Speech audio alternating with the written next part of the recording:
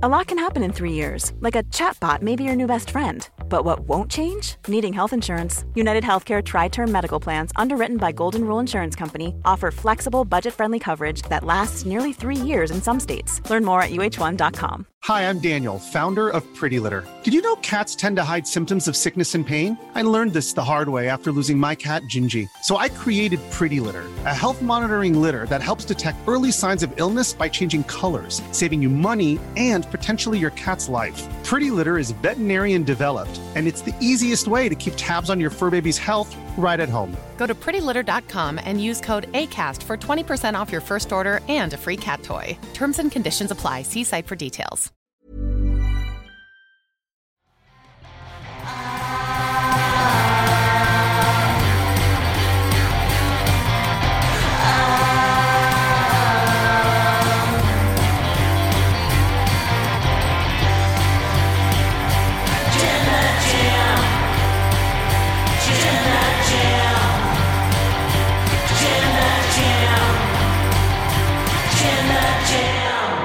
Yes, it's time for Canadian Mocha 2.0. It's not your usual faces that you see on your screen or you're listening to. It's not Set E, it's Tempest with SP3. Let's do it. It's Wednesday. We're going to talk some NXT and we're going to talk some mess about the UK. Yeah. That's how we start every single Wednesday. A little song for your viewing pleasure, for your listening pleasure. I am with the most knowledgeable man on wrestling YouTube, Tempest P. How you doing, Tempest? That's not true at all. I will be modest, sir. I am not the most knowledgeable. I barely watch wrestling anymore. I don't even have time to watch wrestling. It's driving me nuts. I'm well, sir. I'll be real. We've recorded the podcast already. We're doing the intros and outros afterwards. I got a lot out that I needed to get out.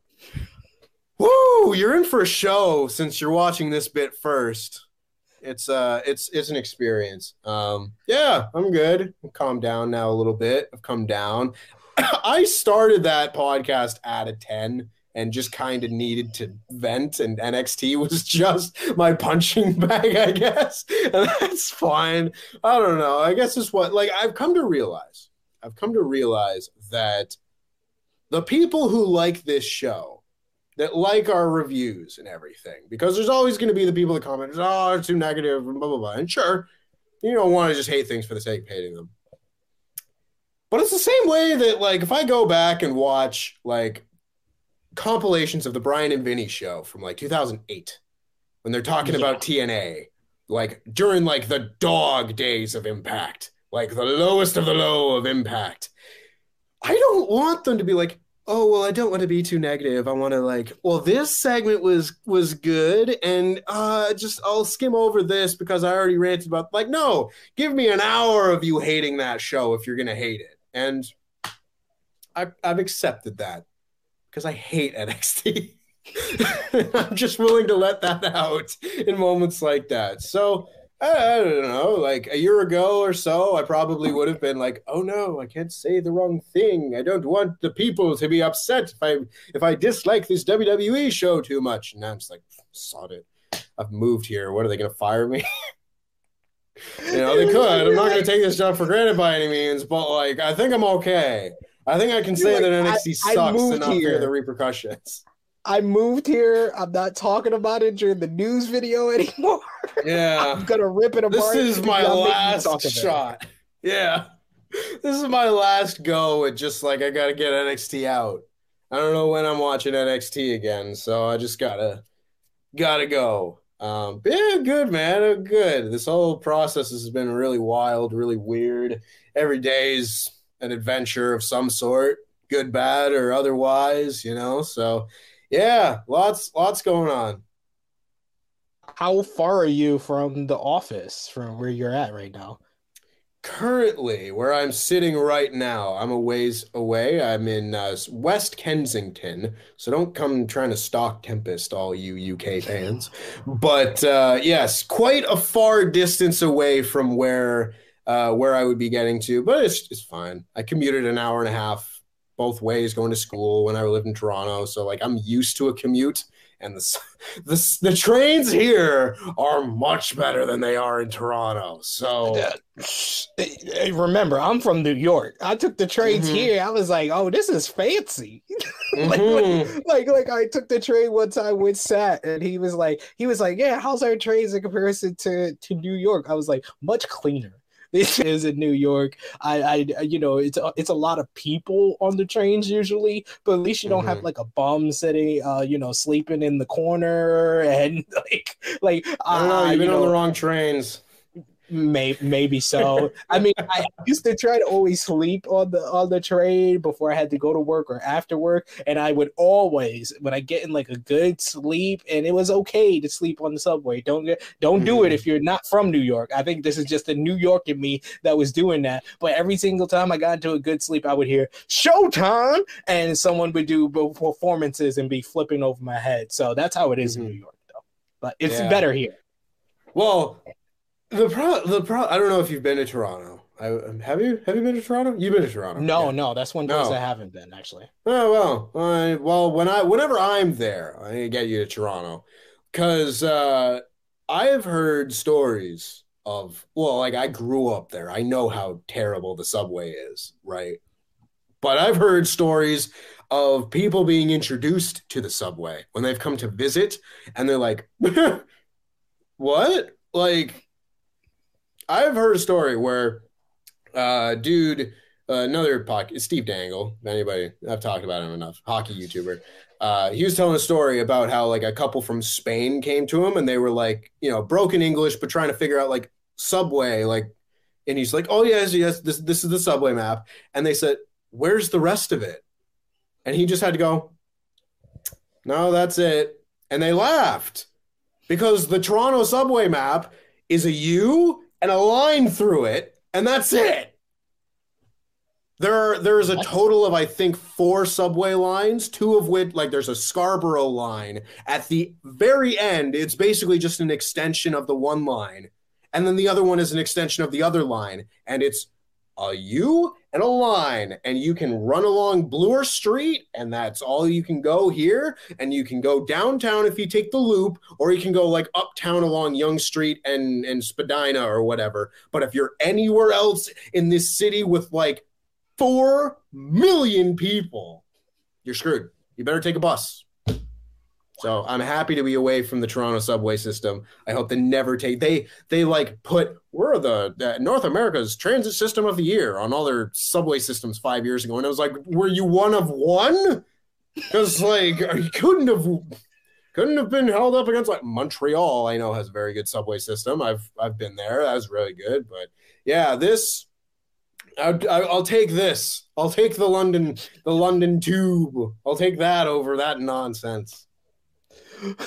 Well, yeah, I mean, my experience on the London Tube is not too much, but yeah, it's not as confusing as New York that has like 4 billion different trains by letters, the letters of the alphabet, and sometimes I get confused with that, even teaching my 2-year-olds. But enough about the subway systems of where we used to live, where we're at right now. Let's get into some NXT 2.0 with the Great American Bash Special. Let's get to it.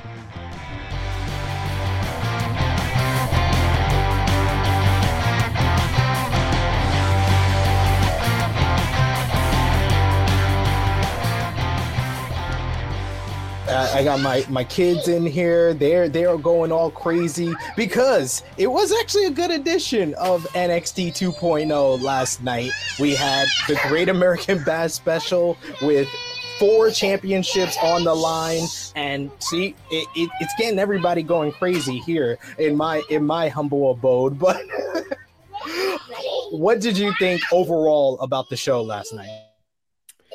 Well, it didn't strike me as one of the top level NXT 2.0 specials.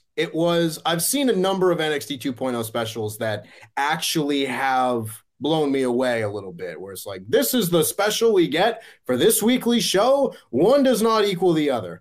And this one didn't quite feel so much like that. It still kind of felt like an episode of NXT 2.0, but a better one than we usually see, where again, they focused more on the wrestling and promos that would build to matches than just stupid skits. But we did get stupid skits. So I don't know. It was a mixed bag for me. I enjoyed some of the matches. Others, I was like, that would kind of felt unneeded or out of place or whatnot. But I think that's just what you're going to get out of NXT 2.0.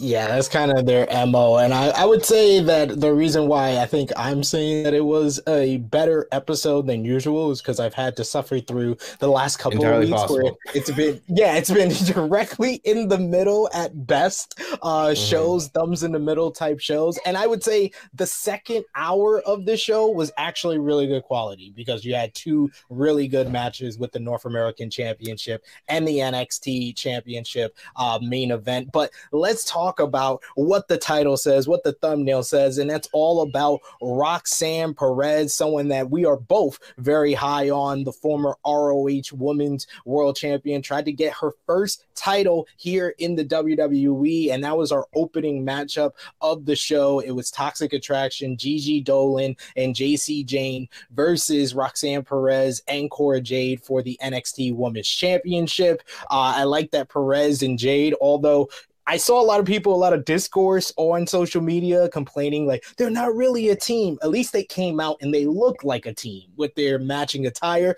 That's all I can sometimes ask for. The babyface started out with the advantage using their speed until a missed tag by the referee led to Toxic Attraction gaining control and isolating Perez. At one point, Gigi made Roxanne bite the bottom rope and pushed her foot against the back of her head. I thought that was a nice little aggressive spot. It made Perez sympathetic before she got the hot tag into Jade. Cora and Roxanne hit a missile drop kick, Russian leg sweep combo. Didn't really connect, but they did get a 2 count. They then did their best impersonation of the Young Bucks with the double super kick, and then Mandy Rose broke up the pin by pulling out the referee. This led to her getting kicked out of ringside, and then it led to our finish where Cora broke up the high-low finisher from Gigi and JC, and then Roxanne hit Pop Rocks to become the new NXT Women's Tag Team Champions. Perennial loser on this show, Cora Jade, has finally won her first title. I thought that it was decent enough for the people involved,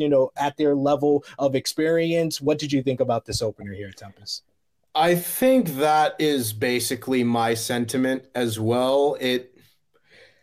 I don't know. I don't know how I felt about any of this. I didn't have strong feelings one way or the other about Toxic Attraction's reign going in. I didn't really have strong feelings about this team of Roxanne Perez and Cora Jade either, and I don't have strong feelings about the titles. And then I didn't have strong feelings about the match either. It was just, it's fine. It's like, it doesn't matter. It doesn't matter. We did a whole tournament to do a shot at the tag team titles, and then the winners of that said, we want to face the women's champion. And then we had a whole friggin' thing to do a women's championship match, and the person went, I want to face the tag team champions first. So, I don't care. I don't care who wins the matches on NXT 2.0. I don't care who becomes number one contender. I don't care who's the champion. It doesn't matter. So the best that I can hope for is just a match that's a little bit exciting. I didn't quite get that out of this. Now, I'm excited. I'm happy that Cora Jade got her first championship. I'm glad that Roxanne Perez got her first championship. I think Roxanne Perez should absolutely beat Mandy Rose next week. Just push her as the new star of NXT because she's great. She is great. Genuinely, I think Roxanne Perez is one of the better women's wrestlers in all of WWE right now. And I don't understand any reason why they would beat her. So I hope that they don't. If they want to push her to the moon and give her 2 belts, that's fine with me too. I would be happy with that direction. But I mean, I don't know. I'm sorry. I can't get that much out of seeing JC Jane wrestle, for example. Again, this match was kind of fine for its experience level, but I'm not watching an incredible opening match. It was just, it's fine. It was fine. Yes, that's the best. No strong feelings, mind you. No strong feelings at all. That's sometimes the best you can get out of NXT 2.0 is That was fine. That was fine for what they are. And you kind of alluded to the backstage segment that happened later on where Mackenzie interviewed the new NXT Women's Tag Team Champions. Cora Jade talked about she's finally won gold in the WWE, and she did it with her best friend. Perez talks about all of her success, winning the Breakout Tournament, winning the NXT Women's Tag Team titles, and she just puts it out there. She says next week she is going to cash in her contract to face the NXT Women's Champion Mandy Rose to end the Toxic Attraction reign of terror. And then later we got another interview with Mandy Rose with Mackenzie where she wasn't flustered by this at all. She wasn't flustered by, her girls losing the tag team titles, and she's not flustered by the challenge of Roxanne Perez. And she says that Roxanne might not even make it to that title match next week. So I know you want Roxanne Perez to win, but just based on her just taking this opportunity now, I thought that they were actually built to it. And the fact that she just announced it this week, it doesn't make me very confident that she's going to successfully cash in this contract. Me neither. I'm right on the same page with you, my dude. Like, I thought that, okay, we'll build this up until SummerSlam weekend when they'll probably do their next special or something like that, and you do the big coronation there, and you go all out and make her the double champ and everything. Or maybe have them lose the belts before then. Doesn't matter. You go whichever way you want to go. As soon as they were like, okay, we're doing this next week, I was like, ugh. I don't think she's going to win then. And if she doesn't, who? Who then? I know who. Booty Giuliani, Nikita Lyons. God. Yes, Nikita. I think Limba. Nikita Lyons. No, thank you. I think Nikita Lyons, who is at a barbecue, because the difference between Briggs and Jensen and the Street Profits is Street Profits had a cookout and Briggs and Jensen had a barbecue. You see the difference, ladies and gentlemen? But yeah, they had a barbecue. Big old difference. They had a barbecue to kick off the show, and Nikita Lyons was playing Frisbee with Indy Hartwell. That's the woman that's going to be our next NXT Women's Champion. I love playing Frisbee with someone 5 feet from me. Hey, catch. Oh, hey, catch again. Nothing about this show feels real. This is not the point of the segment, but it really drove me nuts. They're just like, this is how you play Frisbee. Like, no one feels like our genuine human. Nothing about that was natural. At least there was like... I mean, with both segments, I'm talking about even the Raw cookout and the NXT barbecue. Nothing about either of those segments. Anytime WWE does these segments, it doesn't feel natural. The only natural thing I've ever seen from a cookout or a barbecue in WWE was EC3 being depressed during one of those back in when he was called up to the main roster. That was the only natural thing I've ever seen. On this show, I had to write it down because I couldn't believe the actual words that were coming out of my screen. When during all that, Ike Jiro's pounding a beer or something, and Briggs goes up to him like, hey man, you better slow down or you're gonna fall asleep like Wendy Chu or something like that. And I forget who it was. Random anonymous NXT person says, Tiffany better not sleep on Wendy Chu. She's got a lot of tricks up her onesie. Who talks like this? Who? It's a bad cartoon. Because if it was a good cartoon, I'd love it. But it's a bad cartoon. It was so embarrassingly. I was embarrassed to watch this show. Thankfully, it was I had to do a show late night yesterday, so I watched it live. Thankfully, my whole family was asleep, because if I had to watch it this morning, I would feel embarrassed with my 2-year-olds coming in and watching me watch that show.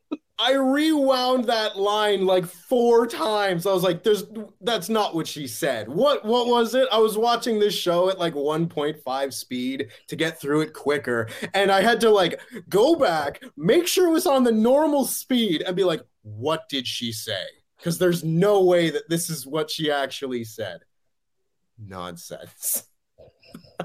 And for all of that, yes, we don't really see Roxanne Perez being Roxy 2 belts, but it is nice that Toxic Attraction lost some championships because we need some refreshing in the women's division.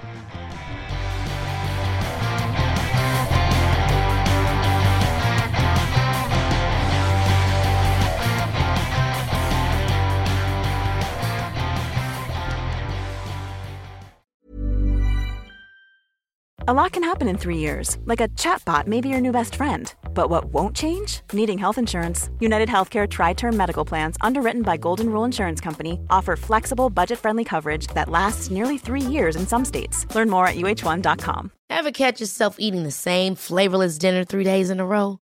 Dreaming of something better? Well, HelloFresh is your guilt-free dream come true, baby. It's me, Keke Palmer.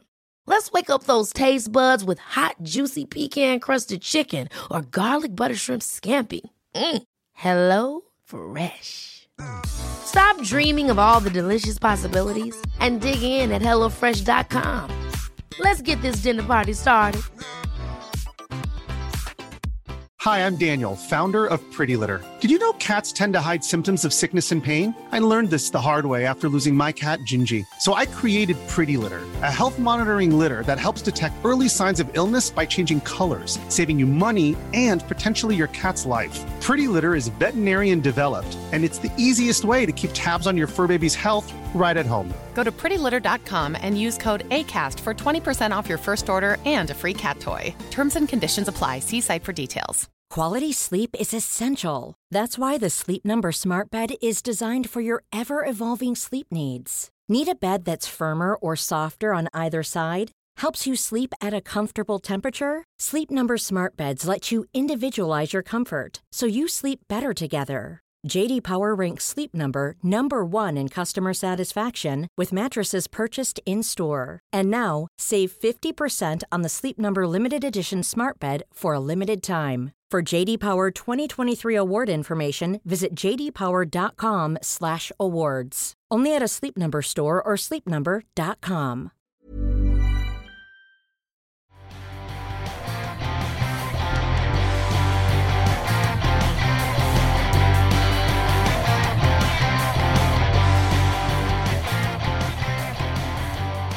Let's get into the rest of this show after the women's tag team championship match we saw earlier today.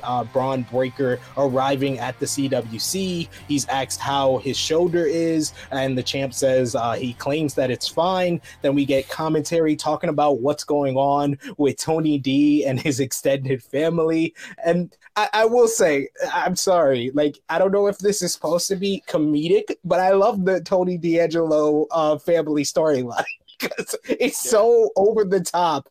Someone was murdered last week, and it was barely even mentioned on this show. But backstage, we go to the D'Angelo family with the returning Elektra Lopez. This is something that Sat's been asking for. Where's Elektra? And apparently she's been at the ports because she has improved the D'Angelo family business by 20% at the port. She's the only one that has been doing good for the D'Angelo family since this merger with Legado del Fantasma. Tony D said that there would be consequences if he didn't win the North American Championship. So he shows Del Toro, Wild, and Lopez pictures of Santos Escobar in a hospital bed. He didn't really look like he was beaten up. He looked like he was sick. Am I the only one? Like, he didn't look. It wasn't no bruises. He just looked like he had a bad tummy ache. Yeah, he was on timeout. He was sitting in his hall. Let me go. And they're like, no, we need to keep you overnight for observation. I'm fine, though. You're not fine. I don't know. He was fine. He looked like the episode of Fresh Prince when Will had to get his appendix surgery. That's what he looked like to me. Wild and Del Toro will have to show their worth next week, according to Tony D, or they will wind up like Escobar. What do you think is like the final resolution of this whole merger with Legado del Fantasma? I ain't got a clue. I think maybe Elektra Lopez will switch sides She got the rub this week. It's like, hey, you're doing a good job, kid. These other two slackers.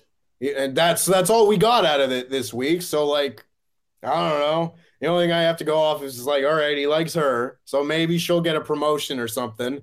Meanwhile, the other guys are not, and I don't know. You can't do a trios match anymore because you killed one of your dudes. So I don't know. You just go to another match with Santos and Tony D, and you get out of it that way. I don't know. Get Santos on the main roster, please. Get him out of a hospital bed. Oh my God. Yeah. He's not even in purgatory anymore. He's in the hospital. This man's sick. He's sick of being in NXT 2.0. Yeah, I think that the whole line towards Elektra Lopez is probably teasing her turning on Legado del Fantasma and officially joining the D'Angelo family. That's what I got from it. Mm-hmm. I would think it would maybe be something like that. I don't know. Your guess is as good as mine, but yeah.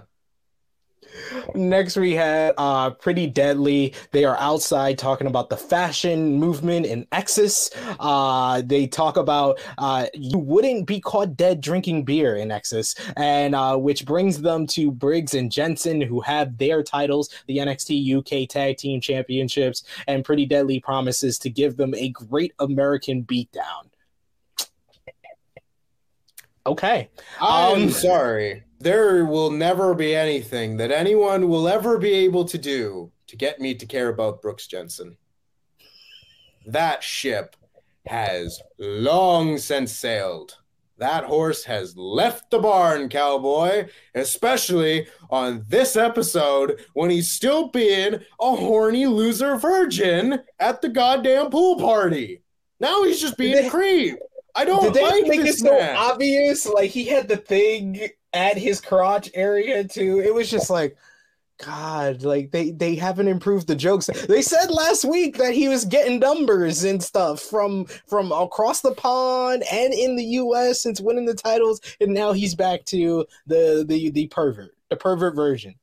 Listen, if you want to do a joke 1 week that a dude's like a loser virgin, do the joke 1 week and get your jokes out, you know? And then have him be like, actually, no, I have had sex and I am, not a horny loser virgin. I like the appropriate amount of sex. But you can't run back the same jokes for 6 months. The joke is still just that he's a virgin. Yep. Bad cartoon. It really is. It really is sometimes. There's like the dialogue and the characters are just very bad. I feel like I'm stuck in like a time machine to like 1993 WWE sometimes. And I'll get to that with someone's attire on the show as well. But one person that I know we both have been enjoying over the last couple of weeks is Wes Lee. He didn't have a promo this week. He did go one-on-one with Trick Williams, who came out with Carmelo Hayes. Trick had brand new music. He comes out with a boxing robe that says Trick Willie the greatest. I loved it. I loved it because that was made by my friend Sway Archer. Great gear maker. If any wrestlers want to watch this and get great ass gear, contact Sway Archer on Twitter. That man is goated. You did exceptional work, Sway. I will hand it to you. I love this. I loved Carmelo acting like the trainer with the water bottle, with the boxing trainer water bottle.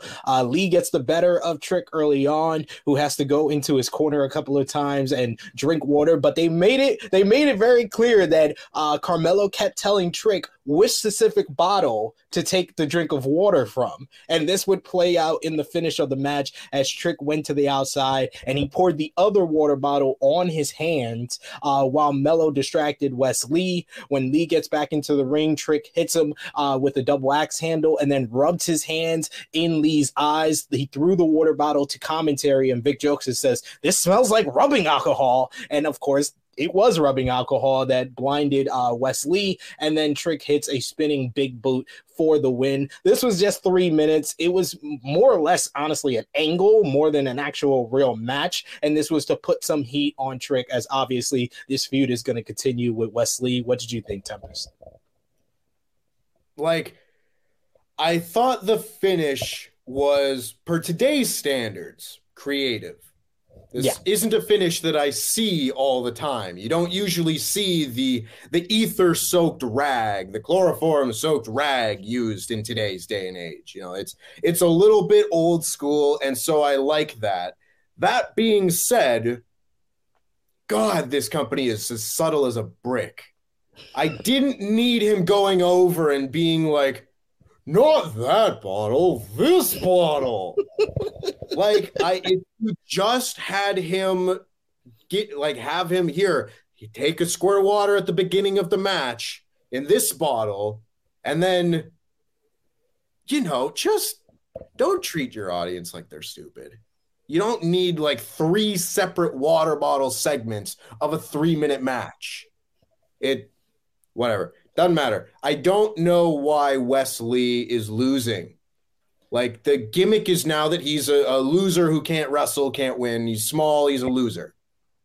Yeah. How many losers do we need on this show? All the baby faces, aside from Braun Breaker, are just losers. They get yelled at by Andre Chase. They lose 3-minute matches against people like Trick Williams who never win. Cora Jade's just her gimmick. They threw out commentary during that match. Like, what has Cora Jade even done this year? She hasn't done anything since War Games. What a loser. Why would you be promoting your stars that way? They're so ass backwards in this company, and they're so determined to make every single wrestler Daniel Bryan in the way that, Daniel Bryan got really over because we beat him a lot. No, you dumb he got over in spite of what you were doing to him. So stop making every good guy on your show just a geek. I did not expect to get this worked up about this show. No, it is true, though, because Wes Lee, what we've learned about him with these great promos that he's done over the last 2 weeks is that he's, he feels like he's been lost because he lost his best friend. He lost the NXT tag team titles. And you would think that this was going to start after that promo in the ring that started this feud with Trick Williams, that it was going to start his ascent up. When that promo happened, I told Sat, I was like, I think that he beats Trick Williams and then he's a next contender for Carmelo Hayes. It just makes sense. He doesn't have to beat Carmelo Hayes, but the win over Trick should lead to him going after the NXT North American title with Carmelo Hayes. And now it seems that we are extending this feud when it doesn't really need to, when Trick Williams has basically lost to everybody. I think this is the first time I've ever seen Trick Williams win a singles match in his NXT career. And you basically have defined Wes Lee as this loser who not only loses matches, he lost his friends, he lost his title, he's lost as a person. They have defined him down as 100% a loser. Yeah, exactly what you had said. I think you beat Trick Williams and then you have a perfect TV match challenger for Carmelo Hayes. Doesn't need to be on a special, doesn't need to be the guy who beats him. Just here, a big challenge, and you have a really close match. You take the champ to his limits and you still get beat and you go, damn, I haven't got there yet, but I can feel myself getting closer. I know I've lost my tag partner and I'm figuring this out as a singles guy, but man, I took the champion to the limit. He says he's the A champion. Well, I came that close. And what does that make me? I'll beat him next time. Why can't you cut that promo? No, I don't understand why this has to be so complicated, I like this guy. His promos have been really, really good. He's the kind of guy who has a real story behind him right now that if you wanted, you could build him into a bigger star. But I don't know if they're against that or if they think they're doing that. And if they do, they're wrong. I don't think they understand what they're doing, to be fair. I mean, this is the same company that had Braun Breaker lose during WrestleMania weekend to Dolph Ziggler. So even someone like you said, Braun Breaker, who hasn't been defined as a loser, he's lost some big matches himself. Yeah. You know, Roxanne Perez, someone who they're building up on the women's division, she lost to Mandy Rhodes before she even got a shot at the title. So yeah, they can't seem to help themselves. But one person who's not a babyface that seems to be getting built up is Tiffany Stratton. We see her backstage. She's getting makeup put on her by the makeup artist when out of nowhere, in comes Wendy Choo. Tiffany acts as the makeup artist for more powder, so Wendy Choo has a handful of powder right to the face, and this leads to a whole huge brawl in the picture-in-picture break. This was creative, though. This was different for them. It was a comedy brawl throughout with garbage cans. Wendy Choo decided to sit in a chair like she was Mi Ying again and laugh maniacally at Tiffany Stratton, who didn't see her sit in the queen's chair. Then they eventually bring the fight into the arena, and then when we come back from commercial break, the match begins. It was supposed to start later in the show, apparently, but it began now. Stratton gets the advantage by smashing Choo's hand into the ring post, which really becomes like the story of the matchup.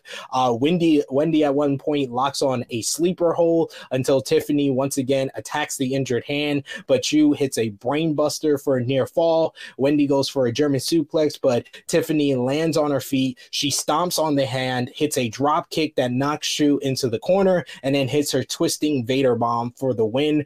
I thought that this was a developmental match, don't get me wrong, but for where Tiffany Stratton is at, I feel like she improves every week, whether it's on promos, whether it's in the ring, and this was at least fun and had a simple story for you to follow with the injured hand coming into play in the finish. So I enjoyed this for what it was, because I'm sorry, Tempest, everyone, I am a Tiffany Stratton mark. I love Tiffany Stratton because of that. Ever since that promo against Roxanne Perez, where she's like, oh, she rides on buses. Have you ever heard of a plane? I've loved her. I've been in love with this character. So I was down for this.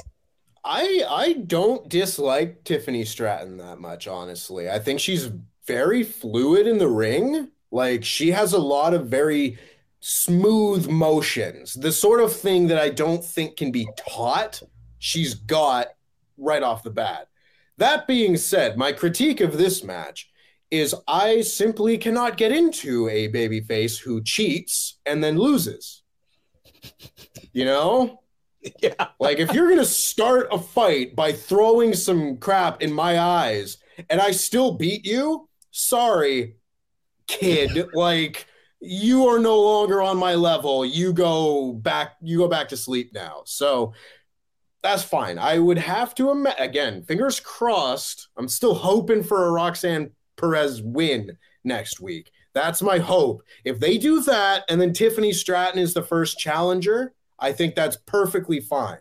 If they have Roxanne Perez and Tiffany Stratton as a TV match, I think that's great. But I don't know. Again, like you said, it was a developmental match. It was fine. I don't like when they start a fight and then cut to commercial. I never liked that. So stupid. But regardless, it's fine.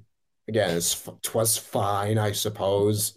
Stupid Wendy Choo. Like, some people like the Wendy Choo character, and I get why. Like, she's very good at playing the role of Wendy Choo. It's a creative wrestling character in an age where we have Orange Cassidy and Space Monkey and things like that. Weird, eccentric characters get over. But I hate this character so much. I cannot get into it. Like, I'm sorry. And I'm sorry if that makes me a hater. I do think Wendy Choo is a very good wrestler. I think she's very good and would like to see her. Like, genuinely, if she just had, like, more wrestling matches, I think this character would be fine. It's just like the squirting with the super soakers and then having a dream sequence last week and everything. I'm just like, I just skip the segments, you know? And unfortunately, it means I try and fast forward through this match even more. It only went 4 minutes, so you didn't have much to fast forward through. It felt so much longer than that. Are you kidding me? With the picture brawl, yeah, it was about maybe 7 minutes, a 3-minute brawl backstage into a 4-minute matchup. Anyways, we go backstage. We once again see Braun Breaker, who's working out in his locker room when Cameron Grimes confronts him to ask about the shoulder, which Braun once again says is fine, and Grimes warns Breaker that he will do anything to win tonight. And then that leads into That's So Apollo, because he can see the future, Tempest. If you haven't seen, I can see. That's So Apollo. I wanted that to be his theme song because his new theme song sucks. Why do all these songs are such a downgrade? They're so generic. His Apollo theme was good. It was good. They added the Nigerian drums. Okay, you had to get rid of that, but just the song in general is so much better than this generic song that they gave him. What did you think about the new song? Why can't we go back to the first song? That the first song was such a bop. Bum ba-da-dum bum bum ba-da-dum ba-da-dum bum ba-da-dum bum. It's so good. It was the most underrated NXT song. And I get it, CFO $, whatever. It doesn't matter to me. This promo, though, I thought was very interesting because I love when on their own product, the guy goes out there and man, my kids really can't watch that main roster crap, they couldn't watch it. They wouldn't watch my matches. Your own guy's kids can't watch him perform on your show. You tell me how I'm supposed to watch it. Because WWE's for kids, except if you're Apollo Cruz's kids. It's so not for kids. It's not even for the kids of the people on the show. That's such an indictment of this company, and they don't realize it.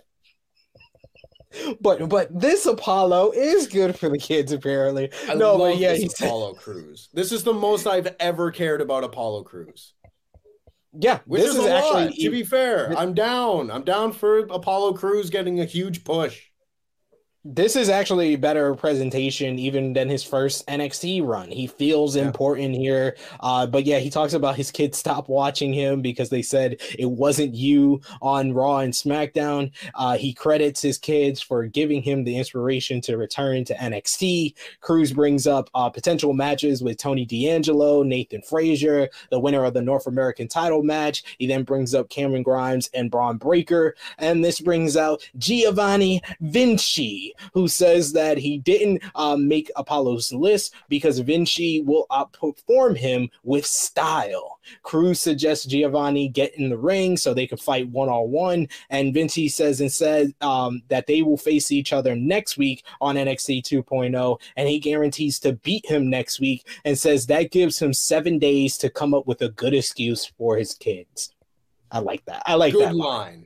Very good line. I thought this was a very strong segment on this show. It made me. Giovanni Vinci came out. I was like, I was hoping for someone a little bit better.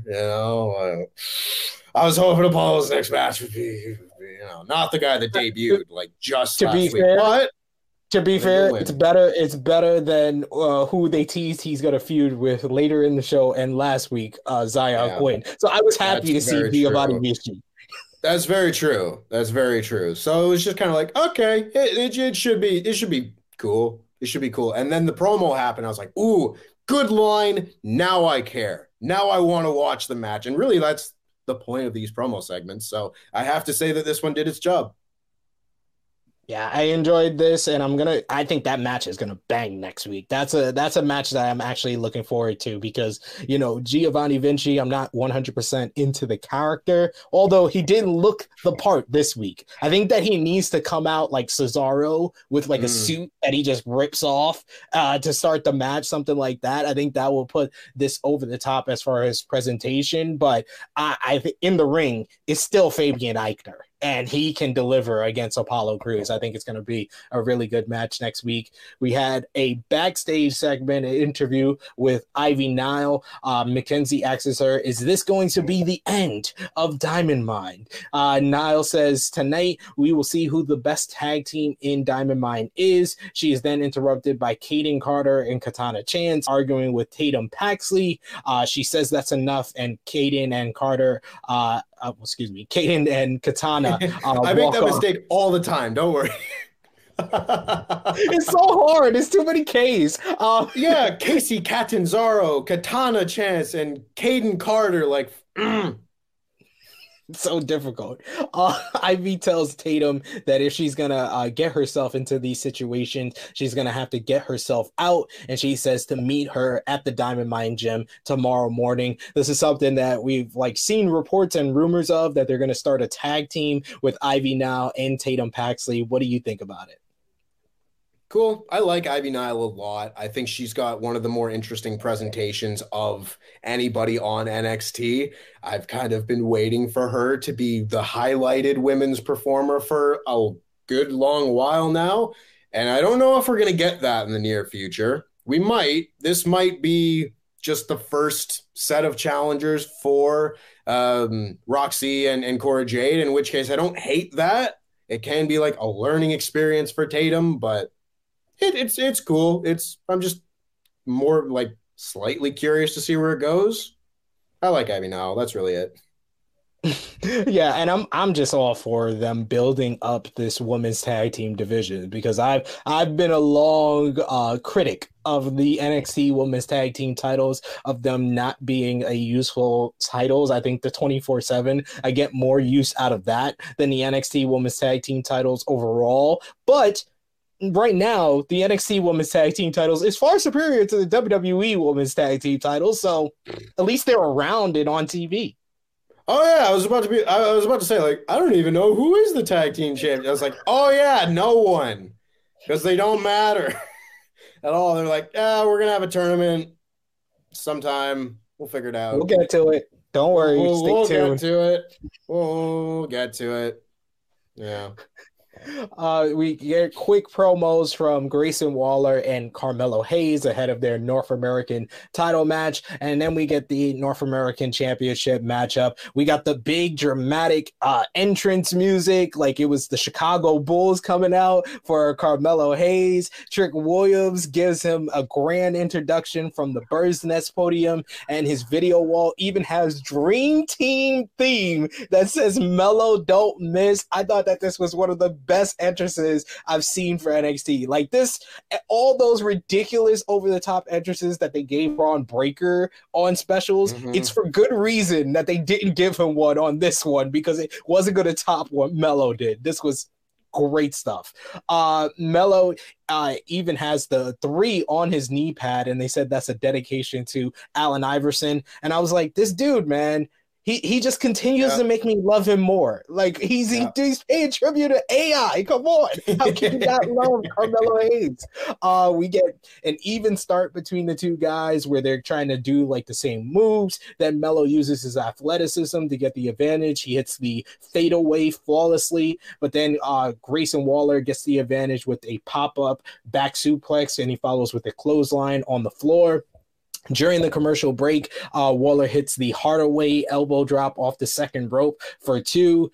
Grayson pulls out a triangle choke out of nowhere. I've never seen him do that before. I was shocked by that. But then Melo hits an Escalera for a 2, and he locks on a crossface. The two men exchange hard strikes, with Grayson hitting a Harlem sidekick for a double down. CWC at this point is chanting, "This is awesome." They trade strikes again, ending with Melo hitting a springboard clothesline.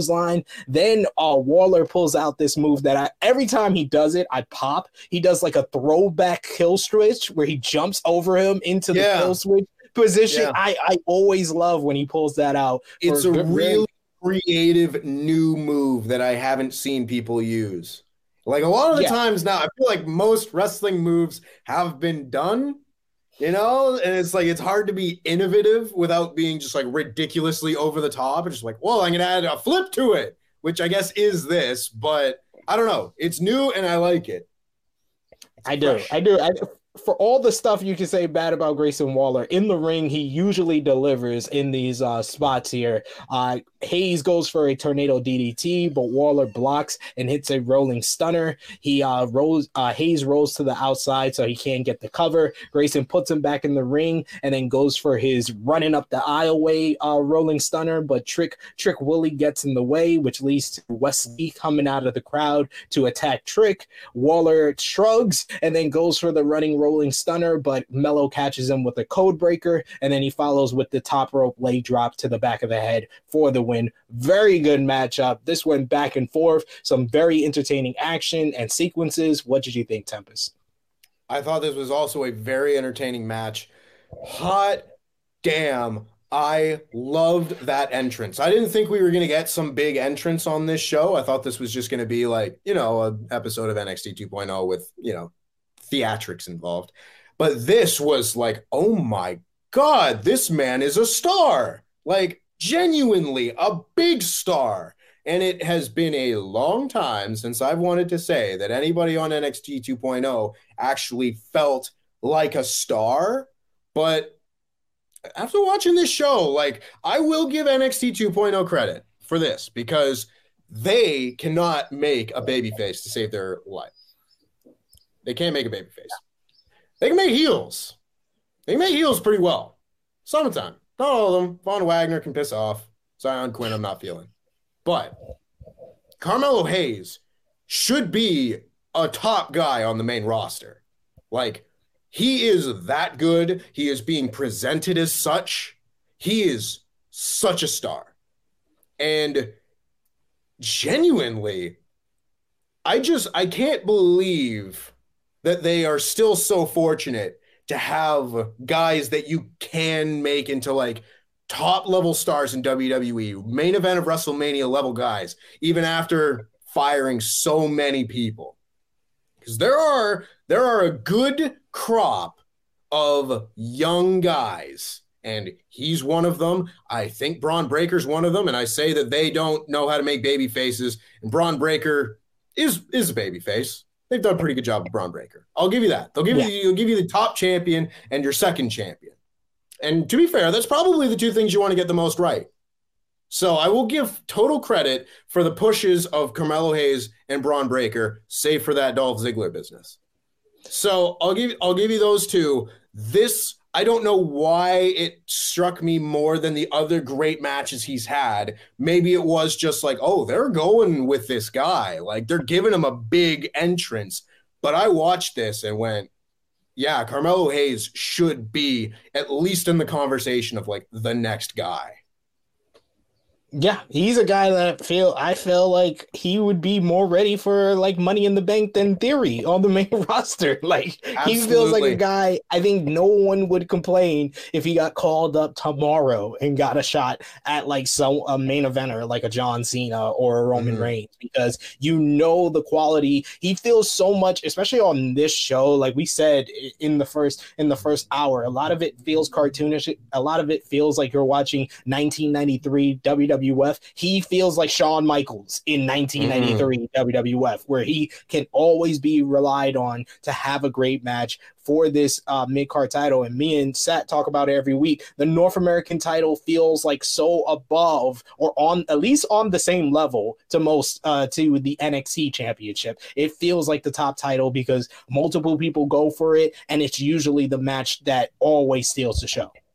Yeah, and it's felt like there have been very few examples in modern day wrestling of a genuine secondary title that doesn't really feel secondary. There are a few. This, I think, is a big one. I think the North American title has been, for the most part, a success. It had an awful year in 2021 where just the champion never defended the title and they never won, so that was null and void. But otherwise, I think this title's had a pretty good track record. Like the TNT title, until recently, I thought was really good, and the IWGP Intercontinental Championship. That's about it. You maybe argue a few others, X Division title for stretches here and there as well. But that is, in general, my list. And this title keeps climbing that list. It just keeps getting better and better and better this year. And I think that says a lot about Carmelo Hayes. You know, the people in the North American title picture are very often the best wrestlers on the show, whether that's Cameron Grimes or Solo Sikoa or whoever it may be. But you're probably going to get the best match on the show from this title, and that makes me want to see the title defended more, wants me to see Carmelo Hayes more, makes me think Carmelo Hayes is that much bigger of a star because his run has been so good. They've nailed the presentation of this title since Carmelo Hayes won it, and I will give them full credit for that. Absolutely agree 100%. And it's getting to the point where it's hard to view Carmelo as a heel. Like, he's so good. I think that he's eventually going to get like the pops, especially if they start doing like the specials and the bigger shows outside of the CWC. He's going to get those responses like a babyface, honestly, because he's that good and he always delivers. Mello don't miss is not a catchphrase. This is why they should have turned Roman Reigns heel like 5 years ago, because genuinely, like, if you're just a good heel, they will eventually cheer you. Yeah. This is not rocket science. This is not a secret. Like, everyone kind of knows that, except the people in charge, I suppose. But like, I've just seen John Wickham here, which I can't highlight because I'm not logged in on this laptop anymore, but saying that he's moving into The Rock territory, and he's not like obviously the stratosphere of The Rock as a star, but he's not wrong. He is so good that you are not going to be able to help but cheer him. He's one of the most charismatic guys on the entire WWE roster, and I almost went off on like another line of thinking of just like, well, they better not mess this one up though. Not again. Don't not after Hit Row. Not after Hit Row. You will not get me again. But I want the world for Carmelo Hayes. I didn't think when Christian Casanova signed with WWE, he would be the one to kind of like break through. And granted, he's having a good run in NXT, and lots of other people have done that. But he's having a really good run in NXT. And I'm really, really happy to see that. Yeah, he's like the exception to the rule of what's happened with the rebrand. I think that the rebrand has kind of helped him even more look like more of a star because of everyone that's around him, and he just always seems to deliver no matter who's the opponent. And it seems like they keep putting him against heels, so it also, you know, begs the question how long he's gonna continue being a heels, because he's just too good. Next we had a random barcode showed up on the screen that said scan here, and this has caused a lot of questions online. When you scan the barcode, it came out as 8, 10, 11. I've seen different theories put out there, but what do you think? What do you think this 8, 10, 11 stands for? I ain't got a goddamn clue. Not a blues clue about this one. I was like, oh, interesting. I guess I will be checking Twitter more frequently during NXT now. Like, I don't even know what the 8, 10, 11 could be, because it's not a date, you know, August 10th and 11th. I don't know. I have no idea. I genuinely, not a clue. I don't know who it could be. If this is a debut, if this is the return of Triple H, I don't know. No idea. Genuinely could be anything, could be nothing. Not a clue. Gives me real big 2-10-11 vibes, I think it was, when 2-21-11 maybe, when The Undertaker came back on that Raw, and it was the first week, all you got was that number, and everyone went, oh my God, it's Sting! What's it going to be? I don't think it's going to be Sting this time. And I also, I have to imagine stuff like this basically is only maybe people coming in from NXT UK or something, because, I feel like if someone big had signed with WWE, we'd have heard about it. And if it was someone big, they probably wouldn't be going to NXT 2.0. So it's like, what kind of level of surprise are we getting here? I have no idea. Yeah, it seems like more of wait and see. I think this was just the first kind of breadcrumb dropping in this whole story. Another story that was developing, we went backstage to Mackenzie, who interviews Zion Quinn, who says that Apollo Crews shouldn't be focused on the North American title and the NXT title matches. He should be focused on Quinn, who, when you Google a WWE superstar, a picture of him pops up in the suggestion box. And then he says, Liar! Liar! Liar! I call BS. Incorrect, sir. Strike that from the record. False statement. It was very false. WWE superstar.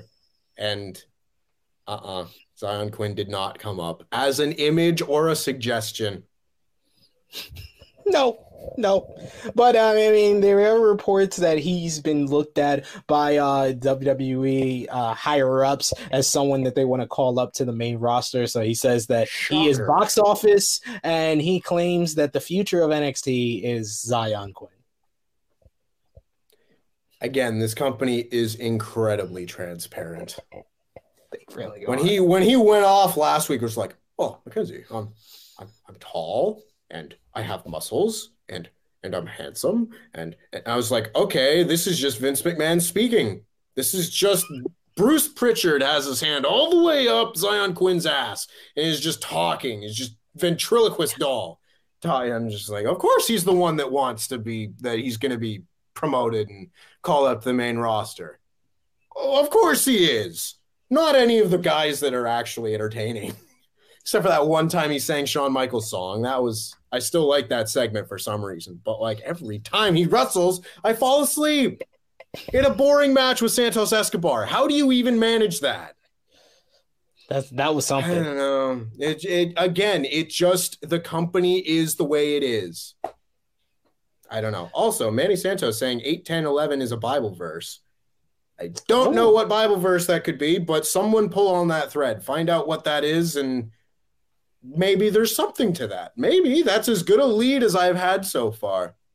Yeah, that sounds, I mean, the only leads I've heard are like joking ones that it represents Velveteen Dream coming back because his last DMs were the numbers. Yikes. Wow. let that marinate. After we return from commercial, we go to Chase U, where Brody Haywood is sleeping in class. He says that his roommate doesn't sleep. Thea Hale, of course, is his roommate, and she says that they watch Money in the Bank like 100 times. Man, it must be very boring at that school if you're watching Money in the Bank 100 times. A new student, Chad, says that the Constitution was signed on July 2nd, not July 4th, and that it was according to John Adams, which leads to a big outburst from Andre Chase, where he says, who the hell has John Adams beat? And they suggest that Chase, you go to London because there's so much to research and see. Bodhi doesn't think they're going to go on this road trip, but Chase thinks that it's a good idea, and apparently Chase U is coming to NXT UK. That's what I got from this. Thank Christ they'll be off this show. I'm not even going to be watching this show anymore. But again, I don't want to be a hater because I know he's a good wrestler, but holy God, does this Andre Chase U thing suck. Like, I get that it's over in the crowd. They like doing Chase U. The chant's over because they have a quarter of the building filled out with these Chase U people. So yeah, it's going to be loud. Christ almighty. But here's my thing with the Chase U thing. I think this works fine as a sketch. Again, a one-time sketch that you tell the joke once and it's done. These NXT running gags don't work as stories because it's just you're watching the same episode of a sitcom over and over and over and over again. And it's like a Big Bang Theory quality sitcom, which is bad, by the way, in case you got that twisted. Like, who is going to Chase U Period. And why? If you go and you're like, this correct information, and you're just like, oh, you idiot, God, here, God, chase you, idiot, blah, blah, blah. Why aren't there people there? Andre Chase never wins. You're not going to learn anything from him. He sucks. In storyline, he sucks. He never wins. It's not like Timothy Thatcher beating the hell out of people because, like, I might get stretched in the process, but I might learn something from this guy. He's a real deal. You're not going to learn anything from this dude. And it's the same thing as the Brooks Jensen version jokes. Like, who did John Adams ever beat? I've heard this joke so many times now. Yeah, it's funny. Who do you ever beat? I get it. I laughed the first time. What's the point of any of this? Tempest doesn't like Big Bang Theory because I've got taste. Sorry, audience. Sorry, but I do agree with this. I think Young Sheldon is so much better than Big Bang Theory. And when a spinoff is better than the original series, that just says it all. That just says it all to me. I'm in a mood today. Sorry, not sorry, but I think The Big Bang Theory is like one of the worst shows ever made. Watch that show with the laugh track muted. You can find that on the internet, and you have an existential crisis because the show isn't funny. Oh man, I feel like this is the most heat Tempest gonna get. I'm up. We see I had coffee today. So I'm all the way up today. He's feeling jazzed up, ladies and gentlemen. We see Diamond Mine getting ready for the NXT Tag Team Titles match together, but everyone gives each other a fist bump, except for Roddy Strong, who walks off and tells Damon to come on. And this leads into the NXT Tag Team Title matchup, the Creed brothers versus Roger Strong and Damon Kemp. The Creeds got the better of Strong and Kemp for pretty much a majority of this matchup.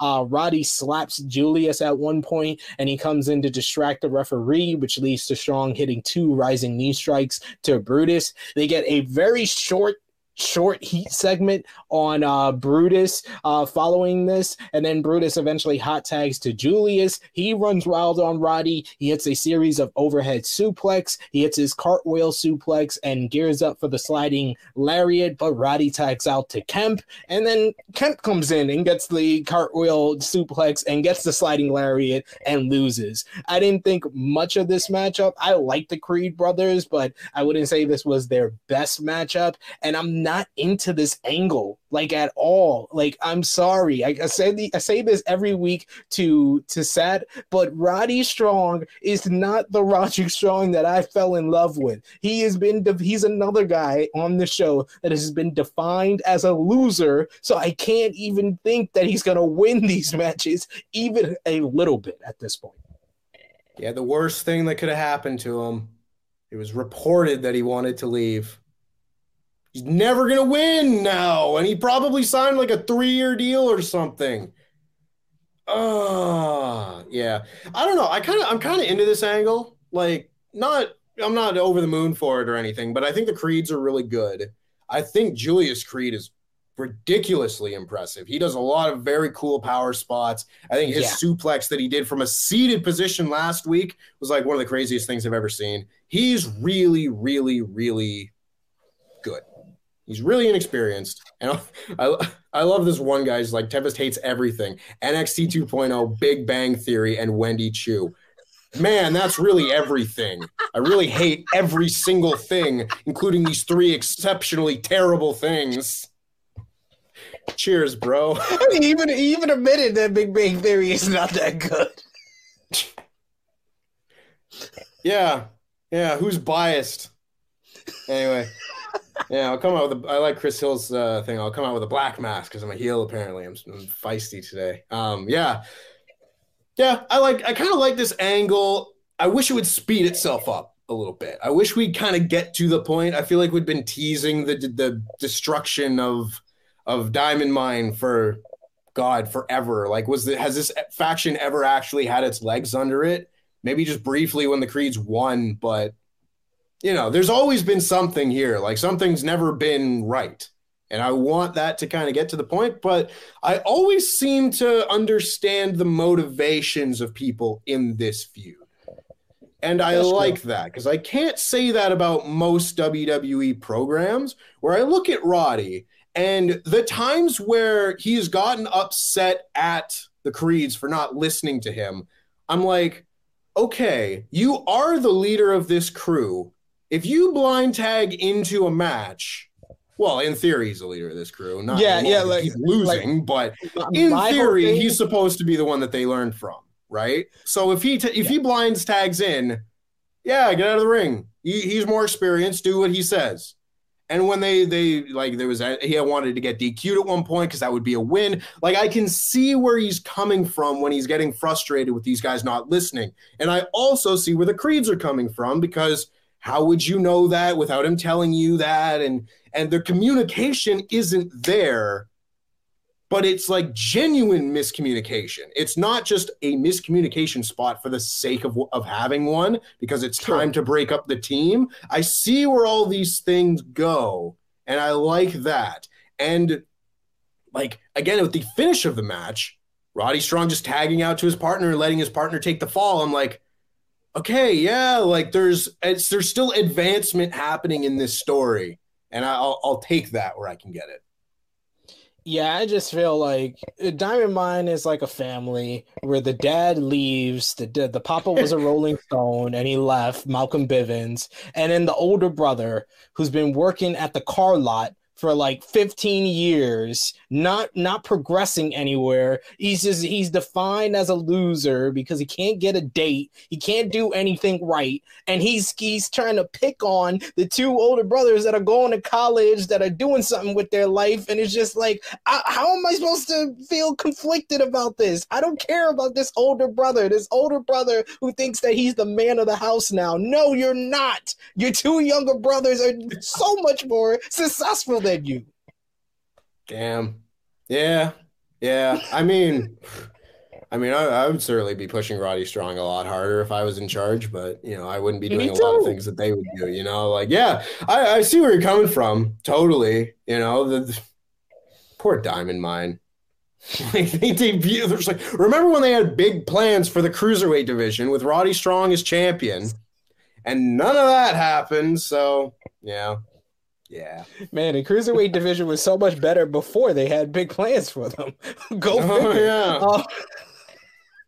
And we got a new member. Shout out to J.S. Woolton. Yes. Woo, woo. Woo. Thanks for joining the member Bergs. We always appreciate that, and we'll always shout that out as well. Backstage, first we had a vignette for a new superstar who loves mathematics and is technically gifted in the ring. He says the mind can push you to new heights. He is Axiom. I think that's the name. And Tempest, we've been asking for me and Seth for weeks. They found a kid. They found a kid. Our work has worked. We put it on milk cartons everywhere, and they finally found a kid. I'm so happy.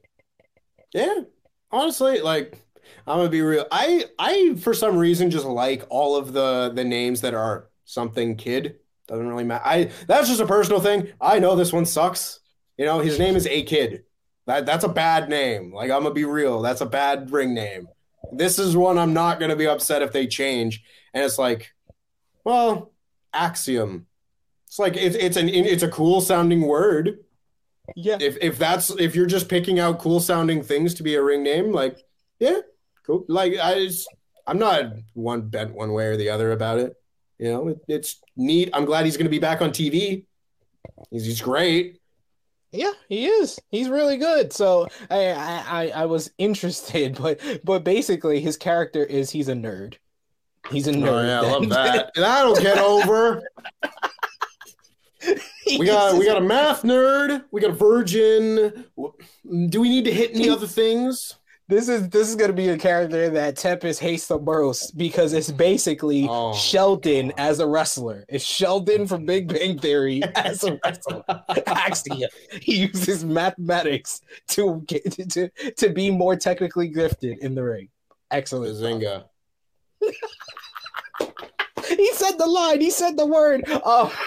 Backstage, Mackenzie interviews Von Wagner, Mr. Stone, and Sophia Cromwell. They're complaining about not being on Great American Bash. They blame the fans for not liking Von. Oh, who wouldn't? Solo Sikoa interrupts and says, "Stop whining and blaming the fans." And we get a pull-apart brawl between the two men. And this sets up a match for next week between Wagner and Sikoa. Not much to say here. I mean, I think we're all going for Solo. And then we get our main event. So last call for Mocha Chats, WrestleTalk.com/support. We get the big fight feel. Backstage walks to the ring with both men and Tempest. Your favorite thing ever we got during the introductions. Intangibles. Yeah. Every once in a while, they bring them back. It's like they knew I was watching. They knew you were going to be on the show, so I had to write them down as well. Cameron Grimes, his intangibles are heart and grit, and Bron Breakker's intangibles is resilient and tenacious.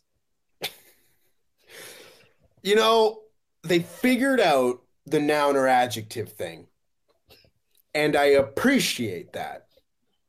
It was a big part of why these things didn't make sense. However, it was also a big part of what made them funny. So if they want to fix it back for the sake of the lols, that's also fine. They did it just for you. Breakker uses his power to get an early advantage, but Grimes starts focusing on the injured shoulder. Some great selling by Breakker here. This was probably his best selling that I've seen in a match, pretty much. Braun makes his comeback, but Cameron cuts him off with his moonsault slam. Always one of my favorite moves that he does for a near fall. And then the way he pins someone after, where he kind of just feints on top of them. So when they kick out, he does like a dramatic like flip over. I love that every single time. Grimes goes after the arm and goes to the top rope, but Braun cuts him off and hits a Frankensteiner off the top for a 2 count. Grimes looks for the octopus hold at one point, but Braun fights his way out. Cameron rams his shoulder into the turnbuckle again and then goes for the cave-in for a great near fall. The fans were on their feet at this point, and then Cameron looks like he's going for a top second rope cave-in. He says he's going to the moon, but Braun catches him in midair with the spear for the win. I thought that this was a really good main event, with Breakker giving a lot to Cameron Grimes, making him look strong in defeat. Post-match, Breakker is celebrating in the aisleway, and then out of nowhere, we got a vignette earlier in the night that said that JD McDonough was gonna debut next week, but out of nowhere, he comes at the end of the show. He attacks Braun Breakker. He hits the Devlin side through a picnic table in the entranceway, and then he tells Breakker that he should have been listening because he's been talking to him this entire time, and that the necessary evil has arrived in NXT 2.0. What did you think about the main event and the post-match with the official debut of JD McDonough? I thought the match was really strong. I like that they gave this match a different flavor than Bron Breakker's other NXT title matches. Like, he hasn't had to sell this much. He hasn't had to sell like a pre-existing injury, especially to a shoulder. Like, it's a different match, and I appreciate that. I like when these matches are very different. I like what they've done with Cameron Grimes here, you know? And I think you will appreciate this. You'll know what I'm talking about. I wouldn't be able to make this reference if I was doing the show with Pete or somebody. But this gave me very strong King of Pro Wrestling 2013 Tanahashi versus Okada vibes, where Tanahashi doesn't turn heel, but he is underhanded in what he's done to try and win this match. And that is almost more interesting to me than a heel turn. Because in this situation, I don't know if they're going to go this direction. This might be a little bit too, like, you know, this might be too big of a storyline for NXT 2.0. But if they were to go in the direction that Cameron Grimes now has to look inward upon himself because he tried to take Bron Breakker out ahead of time to gain an advantage, and it didn't work. And now he has to look at himself and the kind of man and the kind of champion he would want to be, having failed, rather than having done that and succeeded, or having done that and just completely turned heel and rearranged his entire outlook. If they just play this subtly and have him do more introspective character work, I think that's awesome. I think that would be one of the better storylines they could do in NXT. And this might just be me fantasy booking, but that's the vibe I got from this, because I didn't feel like Cameron Grimes turned heel with all this. I just feel like he's a deeper character for having done it. And that's exciting. Jordan Devlin here. I don't care. I'll be honest. Like, it'll be a good match, but I don't care. Patrick Bateman looking ass. Like, I don't care. Sorry, I'm not going to get into him. I'm not going to get into him for reasons, you know? No. He's a solid wrestler. The match will be good. I don't care. You know? I totally understand. Especially after he said Tanahashi can't lace his boots, and you brought up Tanahashi. I was just like, man, what are they? He got rightfully ripped apart for that. Yeah, someone else said, what were they got Velcro on them? And I echo that sentiment. Very nice. Keep Tanahashi's name out your goddamn mouth. That's blasphemy. You don't talk about blasphemous. You don't talk about God. No, you do not take God's name in vain. You watch your mouth, sir. You watch your mouth. But yeah, I totally agree with you though. I don't see how this is gonna lead to anything good, and this feels like a little bit too soon for someone debuting to get right to the top with the NXT championship. But hey, yes, Annika said now Devins don't like Patrick. Oh, I love that movie. I love American Psycho. That is one of my favorite movies, genuinely. In case you thought I hate fun. Oh, I love it. I love how people jump from one thing to another. You guys are great in the chat.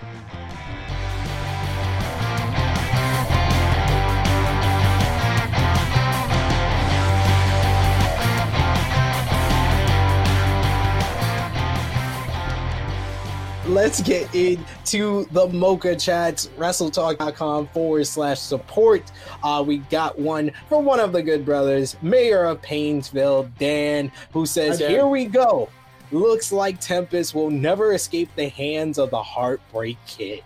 NXT 2.0 for life. I watched this show, the first NXT 2.0 in a while, and I enjoyed it. The intro was fun. The matches were okay. Cora Jade, Waller, and Gigi Dolan. Top. JD, flop." I can understand. Interesting. Yeah. All right, Dan. All right, Dan. Thank you, Dan. I haven't had a chance to thank you. Dan's a very kind person. He's sending a gift to sending something to the office, and I'm very excited about it. So thank you, Dan. You're great. Dan is the best, and we always enjoy his Mocha Chats, his input as always. We got one from AO1012 who says, "Tempest, if you want to see a good Ivy match, check out her and Mako in NXT UK. It was solid, and they gave Now time to show her skills." I would believe that would be good. I might check that out. Mako Satomura. I mean, I'm always down for her. Yes. If you're going to have a good match with somebody, Mako Satomura is going to be one of the people you're going to have it with, for sure. Absolutely. Every single time. I mean, her and Kaylee Ray was a really great matchup. So I'll even check that out as well. And I rarely check out NXT UK. NXT UK and NWA is the two shows that I don't watch too often. And then we got one from Tails P who says, "I can see Roxy winning next week. Toxic could be a good group of heels to lead to feud with to feed to live." Oh, Chu is speed running through all the New Day gimmicks, but losing. She'll probably bring up breakfast soon. What is JD's move? The JD side? The McDonough flip? The Ace Crusher? Yeah, I was wondering that when I wrote down that that's that move is called the Devlin side. I was like, oh, they got to change that move now because he's not Yeah. Devlin. No, that would be too simple. Jordan Devlin McDonough. You know why couldn't they couldn't call him Jordan D McDonough? Just leave it ambiguous. If you don't want people searching Jordan Devlin, to make it ambiguous and just put Jordan D McDonough. Who knows? I don't know. This is not something I'm getting worked up over. I've blown that gasket already. That is fair. That is fair. I do see in the chat they are saying that we have one more Mocha chat, but I haven't seen it yet. Oh, there it is. There we go. Just in time. We got another one here from AO1012 who says post show on the NXT Twitter was foreshadowing Grimes either feuding with Gacy or joining Judgment Day. What? Oh, I would rather have him join Judgment Day. I would rather him feud with Gacy because the one thing this show was missing was a Joe Gacy promo. They didn't want me to show my favorite moment, my favorite segment of doing this show on this YouTube channel to Tempest, where I could have sang "Love is blind, the grass is greener on the other side." They denied you. They denied you a Gacy promo, Tempest. Oh, darn. Oh, dear. I'll catch the next one. I'm sure you will. I'm sure you will. Sure, I will. But yes, I don't know. I wouldn't say going to Judgment Day is too good either, because weren't they on like main event 2 weeks ago? Yep. I don't know. I'm sorry. I don't see. That's why I want to see a cool story told running off of what we've got going on now. I don't think Cameron Grimes is going to do well on the main roster, if I had to guess. No, maybe he's very charismatic and he can talk. He might be able to pull something off. I've been wrong before, but I don't know. He doesn't strike me as a Zion Quinn. Or Sangha the Thunder, who seemed like he started a feud with Duke Hudson during the barbecue segment. So yeah, whatever. Maybe we'll get that next week. Must watch television, NXT 2.0. But Tempest, thank you so much for filling in for Sat. Sat is at the Jericho show in London, so I appreciate my Canadian / UK resident, my favorite, joining me on the show. Please let the people know when they're going to see you back on the channel, because you are one of the faces here. And the Jam That Champion. Congratulations on that. Of course. I could be wrong, but I think I'm doing the AEW podcast tomorrow. I would have to check that. It's either tomorrow or next week. So you'll see me on an AEW podcast very soon. I'm doing, of course, SmackDown and Rampage this week, which I always do with the lovely Pete Quinnell. And yeah, you can follow me on Twitter or something at TempestWT. That'd be fun. Do that. I'd say a lot of really random things about this silly country that I've moved to. They call creamsicles ice lollies, SP3. What is an ice lolly? They call French fries chips. I was like, yeah, no, there's that's a potato fine. chip. No, there's potato chips. I get it. That's a whole separate thing. It's a cream popsicle. It's not an ice lolly. What is that? This is another thing. Save this for the post show. Yes, you got an American and a Canadian talking about living in the UK.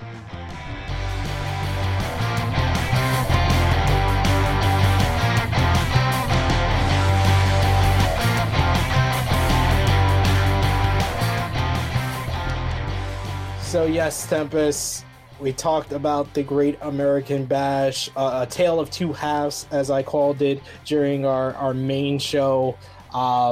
But coming out of it, what are you looking forward to in wrestling, in your new humble abode in the UK for the rest of this week? The rest of this week, I don't know. I'm going to work. That's actually fun. I actually do look forward to that.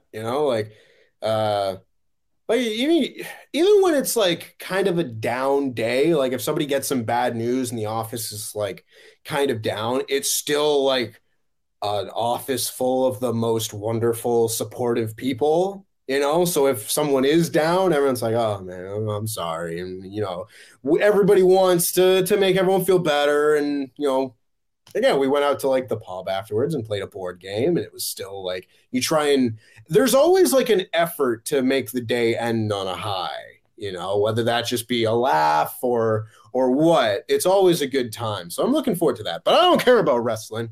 I don't care about none of that because I want to have an actual conversation with you for the time we've got left on here because I tuned into your Fightful show with Jeremy Lambert. And I want to talk some NBA with you, SP3, because I was hearing some very saucy conversations about the futures of Kyrie Irving and Kevin Durant and all of those sort of things. And I have not gotten a chance to talk basketball on this channel. And I know that's not what this is for. And probably everyone's now going to click off of this podcast. But I don't care. If you want to hear me talk about the NBA, because I'm a million miles from it right now, and I miss my Raptors. I miss them very much, even though the season's over. Hey, y'all got some pieces. Yeah. I think y'all right now are second in the betting odds to get Kevin Durant because you have the pieces to do it with Scotty Barnes and, you know, your draft picks. I don't know if you want to mortgage your future for Kevin Durant, who might, you know, step in some doo-doo outside and decide to leave because he is my least favorite player. I'm in such a headspace right now. It's like, okay, do we trade for the guy that will, at the very least, come in and be either the most or second most talented player to ever play for the franchise? Like immediately right off the bat, he's in that conversation. Like right up there with Kawhi. It would be him and Kawhi. And I hate this man. I am not a Kevin Durant fan at all. Were you one of the Toronto fans that booed him when he got injured? I don't know. I honestly that day, so I might have been. I don't know if it was specifically like it's not like he's hurt, but there was like the turnover. What I still say, like the turnover is what got cheered initially. Right? Like, I don't think it's like this man came down and like snapped his leg in two and everyone went, yay! It's like he kind of fell down and the ball went the other way and everyone went, yay! Because we went up and got a bucket. You know? I don't know. I'm not cheering for people to get injured. I don't want him to like, you know, never play again. I just want him to stop being a bitch. You know? Like, get off your burners. I can't deal. I can't deal with Kevin Durant. And I do not think I would be able to handle him on my team.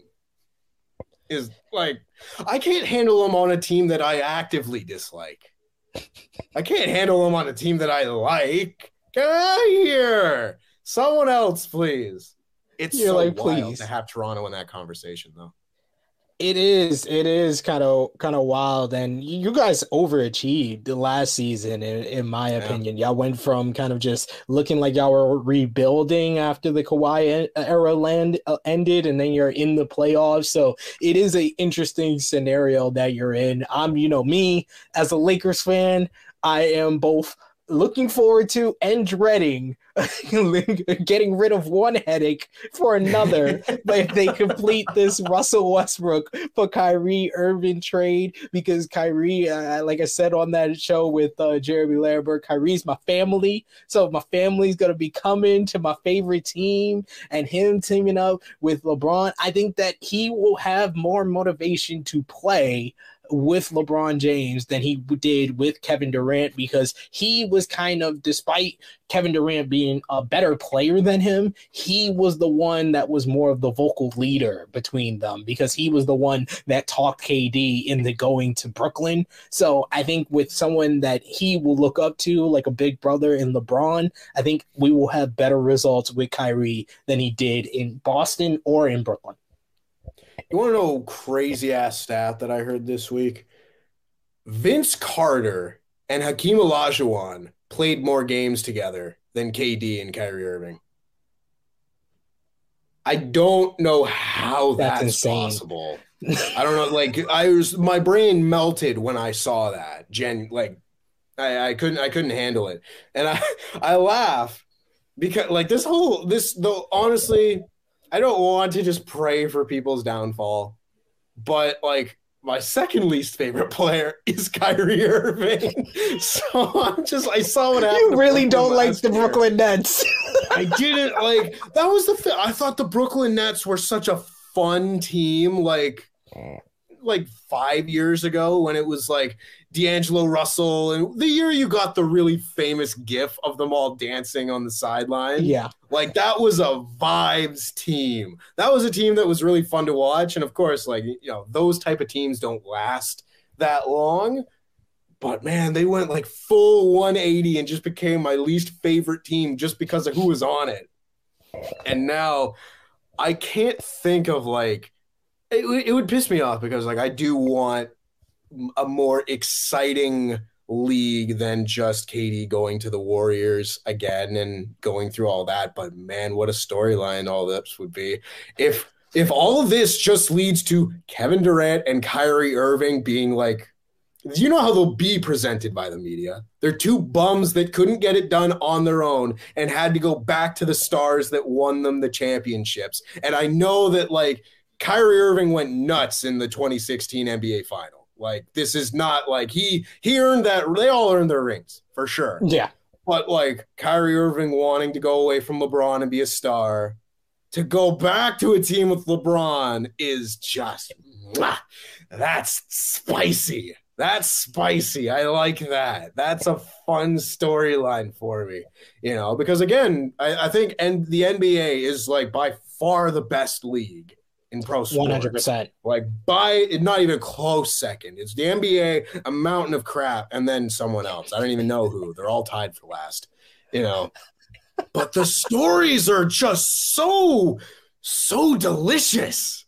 This is such an exciting season, and it hasn't even like started yet. And of course, these trades need to happen first. Of course, this could be a really boring season, but I think there's a lot of potential for very interesting basketball.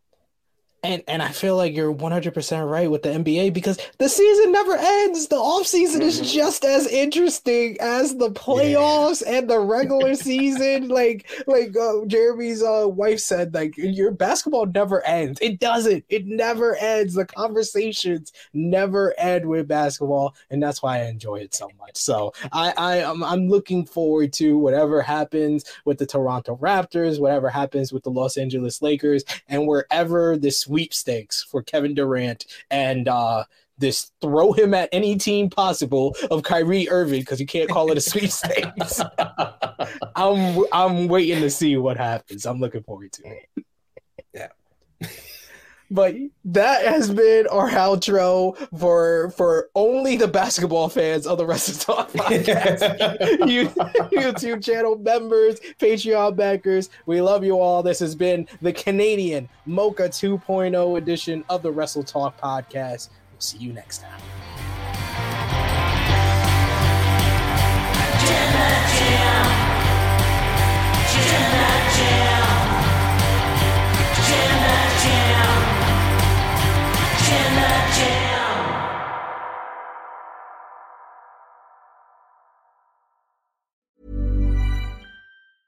Ever catch yourself eating the same flavorless dinner 3 days in a row?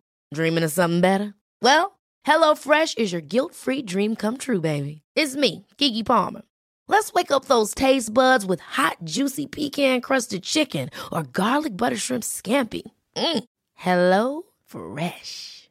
Stop dreaming of all the delicious possibilities and dig in at HelloFresh.com. Let's get this dinner party started.